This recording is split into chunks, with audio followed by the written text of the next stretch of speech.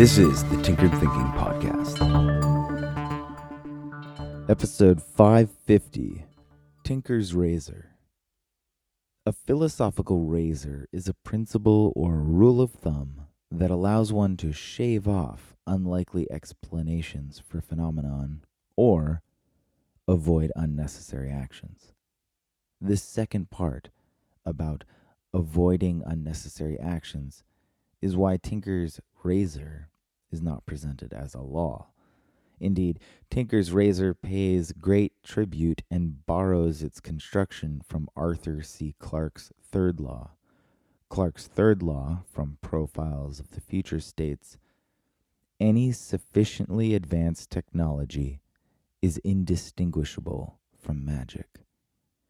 Tinker's razor is a conditional form of Arthur's law and states, "Any sufficiently advanced stupidity is indistinguishable from evil." Technology and magic have positive implications in Clarke's law. However, we can easily call to mind the image of the evil sorcerer, who, like the wise and benevolent wizard, uses magic.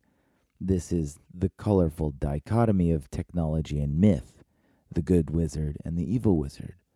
Both are privy to esoteric knowledge and presumably cutting-edge technology, and know how to wield it to great effect. Whether that effect is good or bad depends on a few different things. The temperament of the person, certainly, but also the nature of the technology. For example, it's far more likely to do evil with a gun than it is to do evil with, say, a pair of headphones. Here's a historical example of someone being a bit of an evil wizard. The lunar eclipse of 1504. The year prior, Columbus had landed in Jamaica, and by spring of 1504, the indigenous people were tired of feeding Columbus and cut him off. Columbus then noticed the date of an upcoming lunar eclipse in an almanac he had.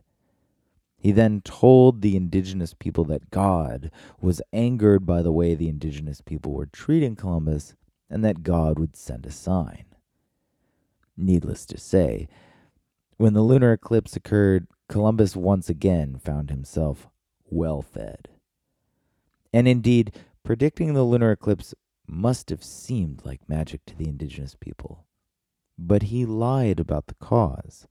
Had the indigenous people been aware of the mechanics of celestial bodies in the same way Columbus was, they certainly wouldn't have believed his tall tale about God's anger. But that's the thing about technology looking like magic. If you don't know the details of how it works, then magic is the word we use to account for our unknowing. In the case of Columbus, the almanac provides the advanced understanding, but Columbus uses the privilege of this advancement in a disingenuous, somewhat evil way. Another example that might fit is Robert Oppenheimer. After leading the Manhattan Project and successfully creating the first atomic weapon, he almost instantly regretted what he had done.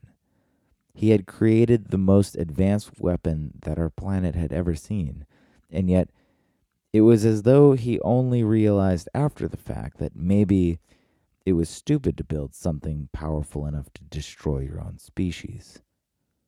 The bomb was developed to combat the Nazis, who had risen to power a decade earlier in large part because of the development of the radio.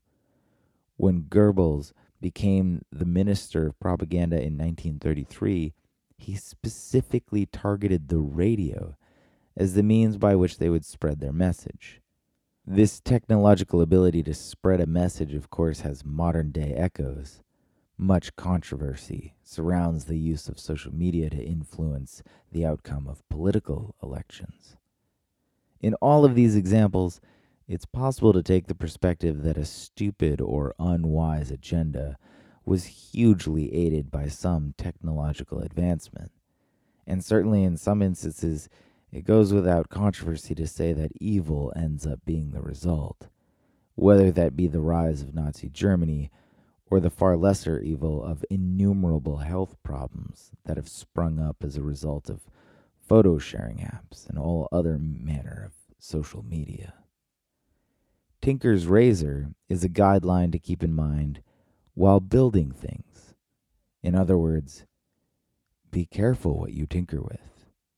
It might be stupid, and if you do a great job, the result might horrify you. This is the Tinkered Thinking Podcast. Thank you so much for listening. If you find the Tinkered Thinking Podcast valuable, there are many ways you can support it. You can review it on iTunes, you can share it on social media with your friends, you can blog about it or discuss it on your own podcast, or you can support it directly, and you can do this on the support page at tinkeredthinking.com. Both one-time support and monthly subscription support options are available. Thank you for your support of the show. It's listeners like you that make all of this possible. Any feedback or questions are always welcome, so feel free to reach out. And until tomorrow, remember to be careful about the context.